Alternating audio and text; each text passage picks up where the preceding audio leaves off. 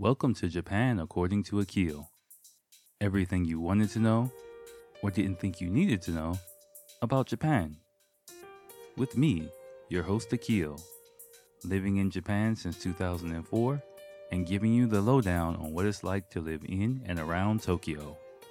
Hey, what's up, y'all? Welcome to episode 92 of Japan according to Akil. Got a pretty cool episode for you. Give a couple of recommendations, concluding with a movie recommendation that'll give you some insight into life here in Japan. We're just gonna be a quick intro. You'll hear why in the podcast, but give it a listen. Really stick around for the end. Even if you're not into these type of movies, I highly recommend you watch the movie that I recommend. At the end, at least up to a certain point, I talk about it, in the episode, but you'll hear why after you listen. But go for it. Enjoy. What's up, party people? Welcome to episode 92 of Japan According to Akil. Thanks for rocking with me. Let me adjust my equipment. I'm so happy to say that I can actually say that I have equipment. If you've been with the podcast, let me adjust this, from the Genesis, it was a struggle for a while. I had a, really bootleg setup, and now I have a semi-legitimate setup. So it's really good to be able to say I have equipment. I got equalizers and stands and filters, and, we've come a long way. And speaking of coming a long way, it's good. I'm also the reason why I'm recording this. I'll just tell you. What time is it? It's 1:26 in the morning right now. So you can imagine we're not gonna go super long this time. Definitely not, because I gotta work tomorrow, and there's a football game coming on that I'd like to be able to watch some of before I gotta go to work. But the reason why I'm recording later than normal. And typically, I would actually just say, I was half being like, fuck it, I'll do it tomorrow. But I have my equipment out because I was doing my recording for my second podcast. Surprise. I've decided to do another podcast completely unrelated to you guys. So please don't search for it. It's an English study podcast that I decided to do, just with my, video editing and stuff like that. I realized, and I was watching some Japanese dude talk the other night. It's a long story. I really won't get into it, but basically I just saw, I was watching a video the other night, and it got about a platform. I was looking at it. It was a podcasting platform for Japanese people. Oh, fuck it. I'll talk about it. Yeah, actually, so podcasting in Japan hasn't really taken off yet. So, more adjusting. Podcasting in Japan hasn't really taken off yet. So, I heard this guy. He's kind of like, his name is Horieamon. It's Horieamon. Just Google him. He's a really interesting dude. Actually, I know a guy who knows the guy. Sorry, that kind of sounds like I'm name dropping, but whatever. I mean, I never met him, so fuck it. It doesn't really mean much anyway. But the point is, like, he actually was this kind of tech investor, and he went to jail he was the CEO of a company. Went to jail for like a couple of years, I think, for illegal stock splitting or whatever. Came back, reinvented himself, came back up. Now he's like really online personality, inventor, just branding himself, doing a bunch of shit. And he dropped some kind of gems, up and coming platforms, information, because he's just really plugged into, he's kind of ahead of the curve in Japan as far as like online shit goes. So every now and then I listen to one or two of his shows just to get some hints about what's going on here, because he's kind of plugged in with that shit. And so, he dropped the name of this platform, this podcasting platform that I'd never heard of, because it's very Japanese. So I checked it out, and I was like, it was looking interesting. But then the business model of it was totally out of whack. If you and I'll explain why in a second. So, but because of my experience here with you guys, it was like, well, fuck it. Like, I might as well just. I'm no way I'm doing that. So I'll just with my with my animation videos and stuff like that, a section of it is going on my YouTube channel is for Japanese people is going into listening practice. So I just kind of did a few calculations the next day. I was like, well, I can just stretch this out and expand this a little bit. It won't take me that long to record. I kind of know what I'm doing about setting up a podcast now. So fuck, I got the equipment. I was like, all right, fuck it. I'll just go for it. It all helps build my shit. So, I was like, all right, let me just do it. So tonight was like, I did a little planning yesterday and decided to sit down and record the first, two part. I'm doing it in 2 parts. It's basically just a storytelling podcast for English study people with some question and answer and stuff like that. And it, pretty basic stuff, expanding on some of the videos that I'm doing online now. But I think it'll be good. I think it'll be helpful for Japanese people. So, but let me talk about the platform which inadvertently helped me get this idea. And I was explaining it to a coworker as well, because this is a kind of a very Japanese thing for me, from my perspective. And then don't worry, I'll give you guys some other stuff. I got one quick article and one quick movie recommendation, which I'm almost finished watching right now. Not this second, but before I pushed record, I was watching it. But basically, so in Japan is really interesting because a lot of things, including cell phones, get described as having like a Galapagos syndrome here, and I think podcasting is kind of developing in that way. And if you don't know what Galapagos syndrome is, or the Galapagos Islands, where animals basically adapted in a very specialized way because of the unique isolated conditions of the island, and so unique things that won't be animals, creatures that are not on the Galapagos Islands that are not found anywhere else in the world. That are specifically, suited for that place, but would be completely out of whack anywhere else, right? And that's kind of Japan. People, it's kind of like a running joke. Japan has Galapagos syndrome, where the Japanese economy, Japanese culture is so, as an island, is so isolated that a lot of things become really specialized in some really strange ways. And I'm seeing podcast. It seems like this platform called Voicey, I'll tell you about it in a second, is one of those. So me looking at it at first, I was like, huh, that's interesting, because podcasting hasn't really picked up the way it has in the West. Have like the majority of, like, literally half of Japanese people have iPhones. The majority of people I've talked to about podcasts have no clue what the podcast app does at all. Like, no clue. It's ridiculous. They're like, what? Like, yeah, you got this app on your phone. You see it, they're like, oh, that's what the thing does. Like, it's crazy, right? So I looked at this platform, and they had some people on there. They had some English speakers on there and things like that. And I was like, okay, cool. But I was like, why aren't there that many like podcasters on this platform? And I was like, then I started looking into how I get on this fucking platform, and I found out basically, like, don't worry, I'm gonna get to the point in a second. This platform, which had, average viewers, like in my niche, were getting like, 60,000 subscribers, 10,000, 20,000, 50,000 hits per podcast, which initially I was like, awesome. I did a little bit more digging into the shit, and it's like, yo, the registration process of it is a paid registration process, where basically you're paying 3 different tiers.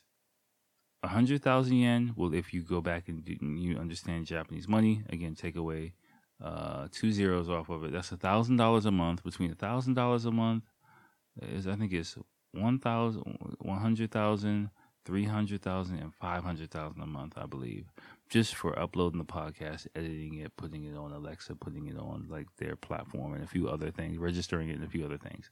And I saw that, and I was like, fuck that. Like, I'm doing that shit myself. And you might be like, well, why the fuck would people sign up for that bullshit, right? Why would people do that? And I was talking to my mother-in-law about it, and it kind of struck me that that's a very Japanese thing. Why do I say that is because, and again, this is my theory about Japan and how, things like this can happen. And how a business like that can kind of function and survive because Japanese people are very risk averse, right? And unknown things people really kind of hesitate to dive into.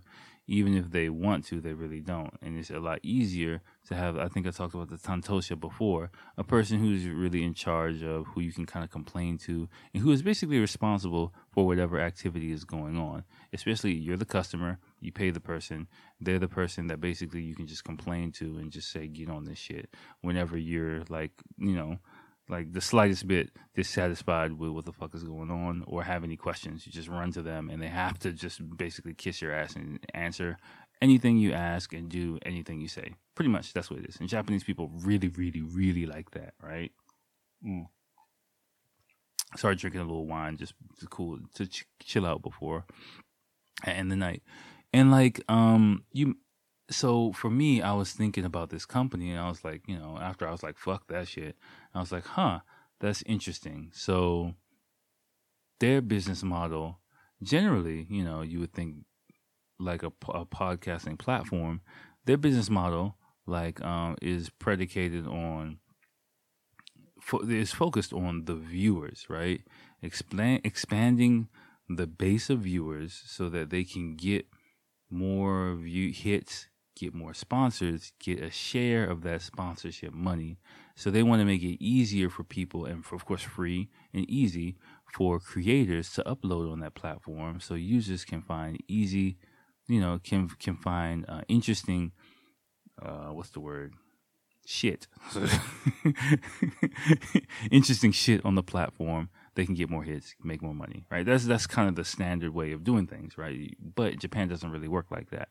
This, again, companies risk averse and the broadcasters are also risk averse and they kind of feed off of each other is how I'm seeing it.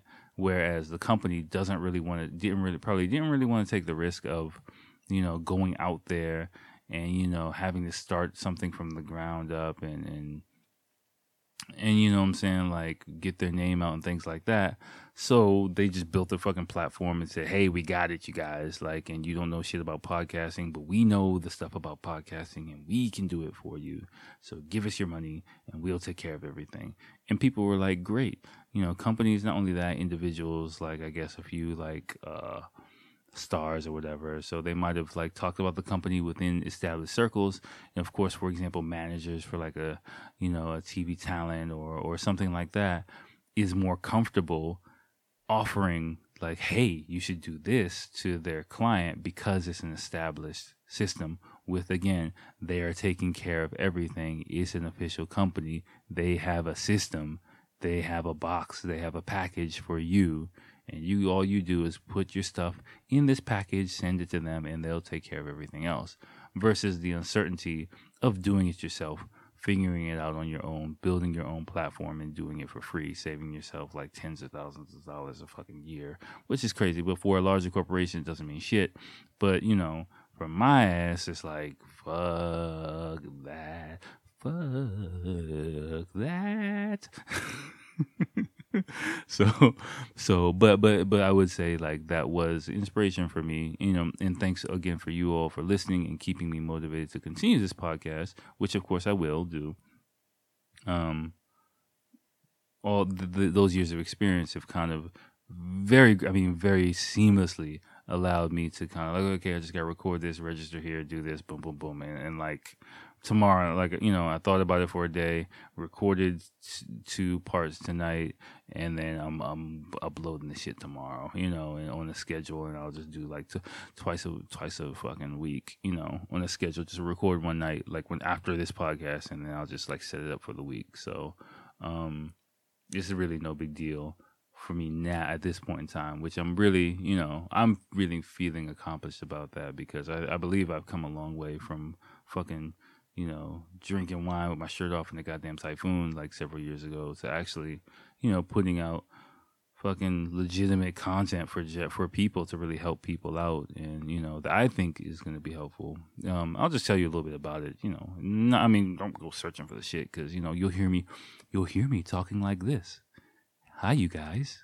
It's your English teacher Akil. That's like my fucking English teacher study voice, but you know, um, but no, like yeah, pretty much it's just like a storytelling, a mini storytelling podcast. I'm trying to get off the ground, so that's I'm kind of excited about it. It should be cool, and of course, linking back into all my other shit. But enough about that. Let me get to some shit for you guys. So, again, let me give you a few things real quick, and then I get out of here. And I get out of here for the week. Sorry, it's gonna be a short one for you guys for this week, but I've been kind of ripping and running all over the place. It's been kind of a wild week and a half for me. But one thing that's actually been pretty wild in Japan has been the Rugby World Cup, right? And let me talk about that because it's been interesting, and I believe I can't remember if I talked about it before, but I'm seeing the news kind of demonizing the people coming here already. It's not too crazy, but of course there has been some issues with rugby fans getting rowdy, leaving trash, and causing a ruckus on the trains and in the streets and shit like that. And then it's not all bad, but I'd say the news would probably be like 70% negative shit about rugby fans coming to Japan, and another 30% is like, but they're having fun, so whatever. One thing I did do, I'm not trying to single out Irish people, but it was a bunch of Irish fans. So if you're Irish, don't get pissed off at me. I'm not generalizing. I'm just saying. Okay, there's just a bunch of Irish people. So I was watching the news like yesterday, I believe, and like there was Ireland had won in the Rugby World Cup, and they were like, holy shit, they just took over the convenience store. It was like a news kind of, thing. Because basically it was just a bunch of fans singing, chanting. They were having a good time in front of a convenience store near a train station, but the police were futilely trying to get them to fucking move on. They took over a convenience store singing and, of course, buying drinks and shit like that. One dude actually picked up a cop like twice, I mean, not like pick him up to body slam him, but just like hoisting him up, like, yeah. It was like a bigger Irish dude and like a smaller Japanese cop. And he's just like, okay, thank you, kind of half smiling. And I was explaining to one of my students today, I was talking about it, like, it's because I've said it before, Japanese people are Japanese police especially are peacekeepers, not law enforcers. So that guy's job is to kind of try to keep the peace. He was a younger cop, so he got the short end of the fucking stick. And it's kind of clear, like, I would say those tourists were really even more like that.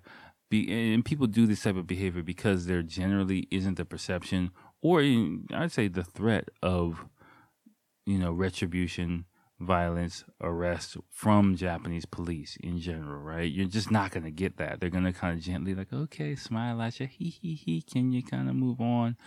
Because that was what, not all the time, but works with Japanese people in general. I mean, if you look at a pissed off, like, person, Japanese young dude or Yakuza dude, like it's just kind of hilarious watching the exchange between those guys, because it's just, you just put on some fucking Benny Hill music and just like listen to the like them like run all over the places.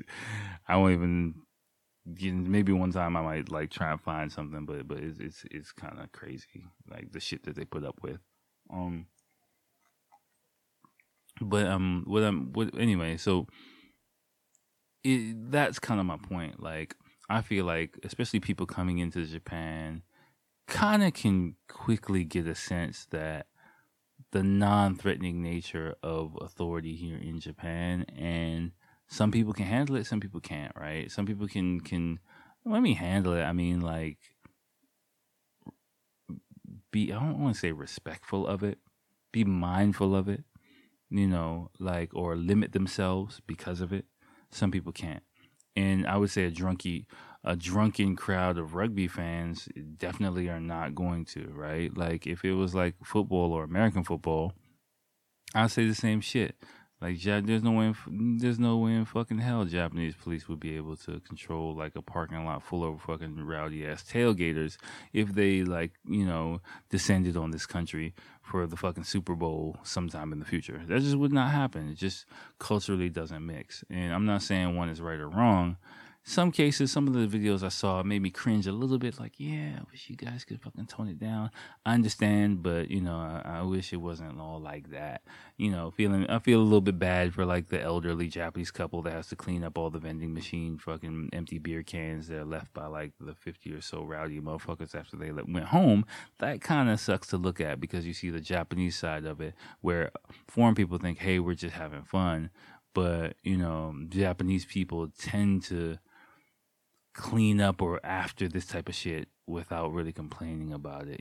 Volunteers, all of them are like older. It's like 50, 60-year-old people doing it, and they're just like, fine, we gotta do it,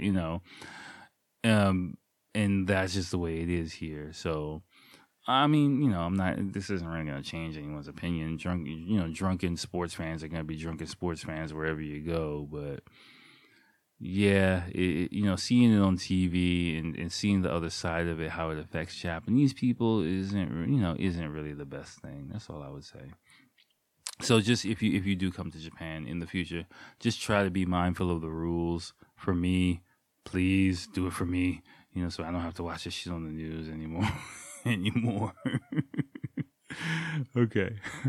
Okay. All right. Let me get something else for you. I didn't read this article, but the title kind of struck me, and I won't get too deep into it. But it transitions well into it's a good segue from what the previous article or the previous topic. And this article, I believe, it's either a guide.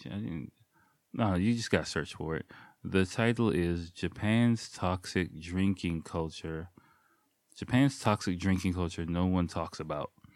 Once again, Japan's toxic drinking culture no one talks about. And I won't speak on this too much because I want to get to the last topic and then get out of here really quickly. But I will say, yeah, like for some people, especially in work related situations, drinking can be kind of an issue here for foreign people as well as Japanese people. But just the accessibility of alcohol, how much some people actually do drink, and their inability to limit themselves. Like I've met several just literally functioning alcoholics, men and women. You're talking to them and you like hang out with them and you're like, how much do you drink? Like, how often do you drink? Like, that's not cool, but it's kind of a lot more socially accepted. I mean, being a wino isn't socially acceptable, but going to your job, going home, and getting drunk every night of the week is socially acceptable. As long as you can make it to work in the morning and do your fucking job. It's crazy. Like I don't know. Like that's one part of the society I don't really rock with too well. I'm fucking drinking right now.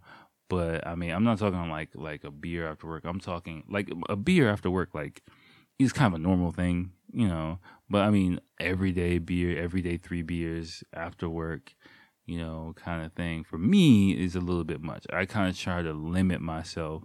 Too much of anything makes you an addict, right? So if I'm to the point where I'm like depending on 3 beers after I get home, from work every day, that's really not that cool, or 2 beers and some shochu or some shit like that.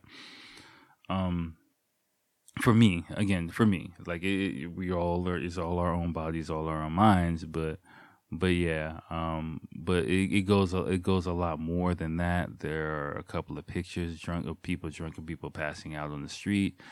Things like, again, you've heard pictures of me, you've heard stories of me passing on the street, so I can't really judge. The only thing I would say is like, if it becomes something where you're doing it every night, or it's happening on a consistent basis, that's where it's kind of like, if every now and then you might slip up and have a little bit too many, especially in a country like this, hey, it happens, I know, Lord knows it happens to me. Lord knows it happens to me, a few many more times than I wanted to. but I'm talking like on a maybe yearly basis, not on a monthly basis, you know. And for some people, I see it all the time. That's just what happens, and you know. So again, I didn't read the article. I scanned through some of the pictures. I scanned through some of the titles. Again, if it's something you'd like to learn a little bit more about, that's just something I'm just going to introduce to you. The final thing I got for you though is this fucking movie that I'm seeing, and this will probably be the main thing I would encourage you to take a look at. If you have the time, you have the means, or you can track it down. I'm sure you'll be able to. But it's a movie, a fucking cheesy movie at that. From me, from my perspective, it's cheesy as fuck. But basically, the title is "My Darling Is a Foreigner," and what it is a manga series by Saori Oguri. Let me Google her. Saori Oguri. And she's 52 now. Damn. Oh, that's her husband. That's what her husband looks like. Okay. And basically, what happened was I remember her from like several years ago. She became a pretty, like, this manga series, I'd say like about 10 or so years ago. Oh, they look like a nice couple. Like when I was pretty new to Japan, they became her whatchamacallit, her manga series became pretty popular a little over 10 years ago.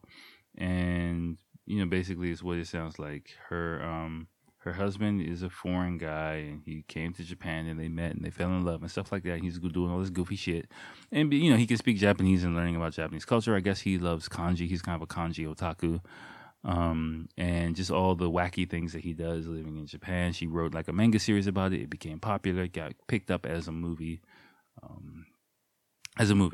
And I saw it, like, you know, when it came out. Again, of course, the comics were everywhere when they first started becoming popular. You know, it was a really nice success story.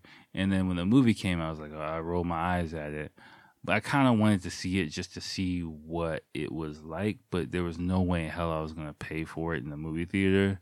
So I just checked Amazon Prime over here in Japan, and it just popped up. And so I was like I just saw it like a few days ago. I was like, oh, okay, that's that fucking movie. All right, let me check it out. You know, and so I was been kind of working my way through it in my free time. But yeah, today just watching a big chunk of it as I was just between like recording sessions and getting set up and stuff like that. I think it's something that I would recommend for someone, especially either coming to Japan or, you know, in a relationship with a Japanese person, either in Japan or in another country. Just because not for the quality of the movie. Again, it's just not my type of movie. You might fucking like it. It's just not my type of movie at all. But I would say it is quite educational from a standpoint of understanding the dynamics of Japanese people and how Japanese people think and communicate. Like in the setting of the movie, again, I don't know the dude, but her boyfriend in the movie is kind of like a lovable doofus. Is how I would describe him. Like he's really is just like a lovable doofus. Like he does a bunch of bumbling shit. He's not really, I don't know, he's like a fucking, I don't know. Like I don't want to like downplay him because I don't know the guy in real life, but the character that is played in the series is kind of like he's not a deep character. He's more like an empty character. Is how I would see him as. And again, the reason why this movie is interesting is because it gives you a perception on how Japanese people see foreign people in an international relationship. The Japanese partner, especially Japanese women, would see a foreign partner in an international relationship. Some of the things, just me dealing with my wife, and that I've gone through, I can kind of relate to in a way, not to the extreme that it was shown in the movie, but like in hindsight, a few things that I might have missed, or like signs that I might have missed when I was newer to Japan, things like that. However, this movie is a little bit inexcusable because this character, he is very fluent in Japanese, but he doesn't really understand all the nuances of Japanese culture. And I would say I've seen this happen several times before, where there are foreign people who don't really get it. And remember, I've talked about before about getting it with Japanese people. So even though they can speak, but they just don't get it, so they don't really mix as well with Japanese people. They might be interested in entertaining and friends, but it doesn't click like the way it should, to where you can kind of smoothly blend in. And especially if you're in a relationship, that's kind of an important thing to help make your life a lot easier. And you kind of see it. Like I'm towards the end of the movie where it's getting all dramatic and cheesy and shit, and I'm just like, okay, this is kind of, but whatever. But I just want to finish it just to get over with. But I got like a half an hour left in the movie, and it's just like, oh my god, it got me rolling my eyes, like as I'm setting my shit up. But I'd say the first hour of the movie, especially, I would pay attention to her. If you do watch this movie, pay attention to the female character. Again, the title is My Darling is a Foreigner. Pay attention to the female character and her and the people around her, especially the nonverbal cues, the atmosphere of, again, not the person, but the atmosphere around the person. And there's a lot of real, like me living here longer, a lot of things are really communicated, a lot of insecurities, a lot of anxieties, a lot of doubts that, of course, the foreign guy doesn't pick up on at all. But there's a lot of real communication that goes on, especially the main female character. She's a bit melodramatic, a bit over the top in her acting, which is good for you if you want to actually learn about this type of stuff, because it makes it a bit easier for you to pick up on, like, the nonverbal cues and things like that. I have met Japanese women who are like this as well. The cute kind of, I'm gonna do it, gambarimasu kind of person, like, who just throws, just basically, one part of the Japanese personality is the belief that if you just try your hardest, you can do anything. Sorry to laugh at that, but it's kind of it is kind of like this naive kind of thing. Like, if you just try your hardest, like, you'll do it. And then if you lose and it doesn't work out, people are like, what the fuck? But I was trying. It's like, that doesn't, trying doesn't equal winning. Like, sometimes that gets lost in society a little bit. And the character in this movie is kind of that type of character who just believes that trying equals winning every time. Like, yosh, I just gotta try my best and then I'll do it. And, if I'm sucking at it, I'll just gotta try harder and then I'll do it. It's just like, yeah, that kind of naivete kind of is around here in this country, exists in this country sometimes. I'm not gonna get too deep on it, but yeah, like I would say, like, definitely just if you want to have an understanding about, like, if you're not really too familiar with the inner workings of Japan, the relationships between Japanese people, like, just Japanese culture in general, and you want to know a little bit more about it, you want to be able to pick up on some of those nonverbal clues, especially if you either are new to Japan or you haven't come to Japan yet. I would recommend this movie. If you're not into these type of cheesy love things, just do it from a social analysis type of situation, a sociological type of situation. If you do love this type of cheesy ass shit, then hey, go to town. Again, like, for me, the first hour, there's like a big event that I'm not gonna spoil this shit for you, but there's like a big event that happens in the movie. For me, from what I've seen so far, up to that point, you'll know what it is. Like, up to that point is where the majority of, I think, the good nuggets are. From what I've seen, there might be something else later, But if you really don't like this type of movies, I would just say maybe watch up until you'll know what that point of the movie is, that kind of like dun dun dun moment in the movie. And if you're just not feeling the movie, just cut it off after that and then be done with it, you know. And so, but again, I'm just gonna finish it until it's done, just so that I can say I got through it. But that's it. Again, like I really think it'll be helpful for you if you really want to understand Japan a bit more and just don't want to be a fucking like, you know, lovable doofus, like, you know, pretty much. Because for the most of us, if you're dating like a Japanese girl, that's another thing I'll say. If you are in a relationship with a Japanese girl, or woman, you know, it does kind of, unless you've been in Japan for a long time, then you would agree with me as well.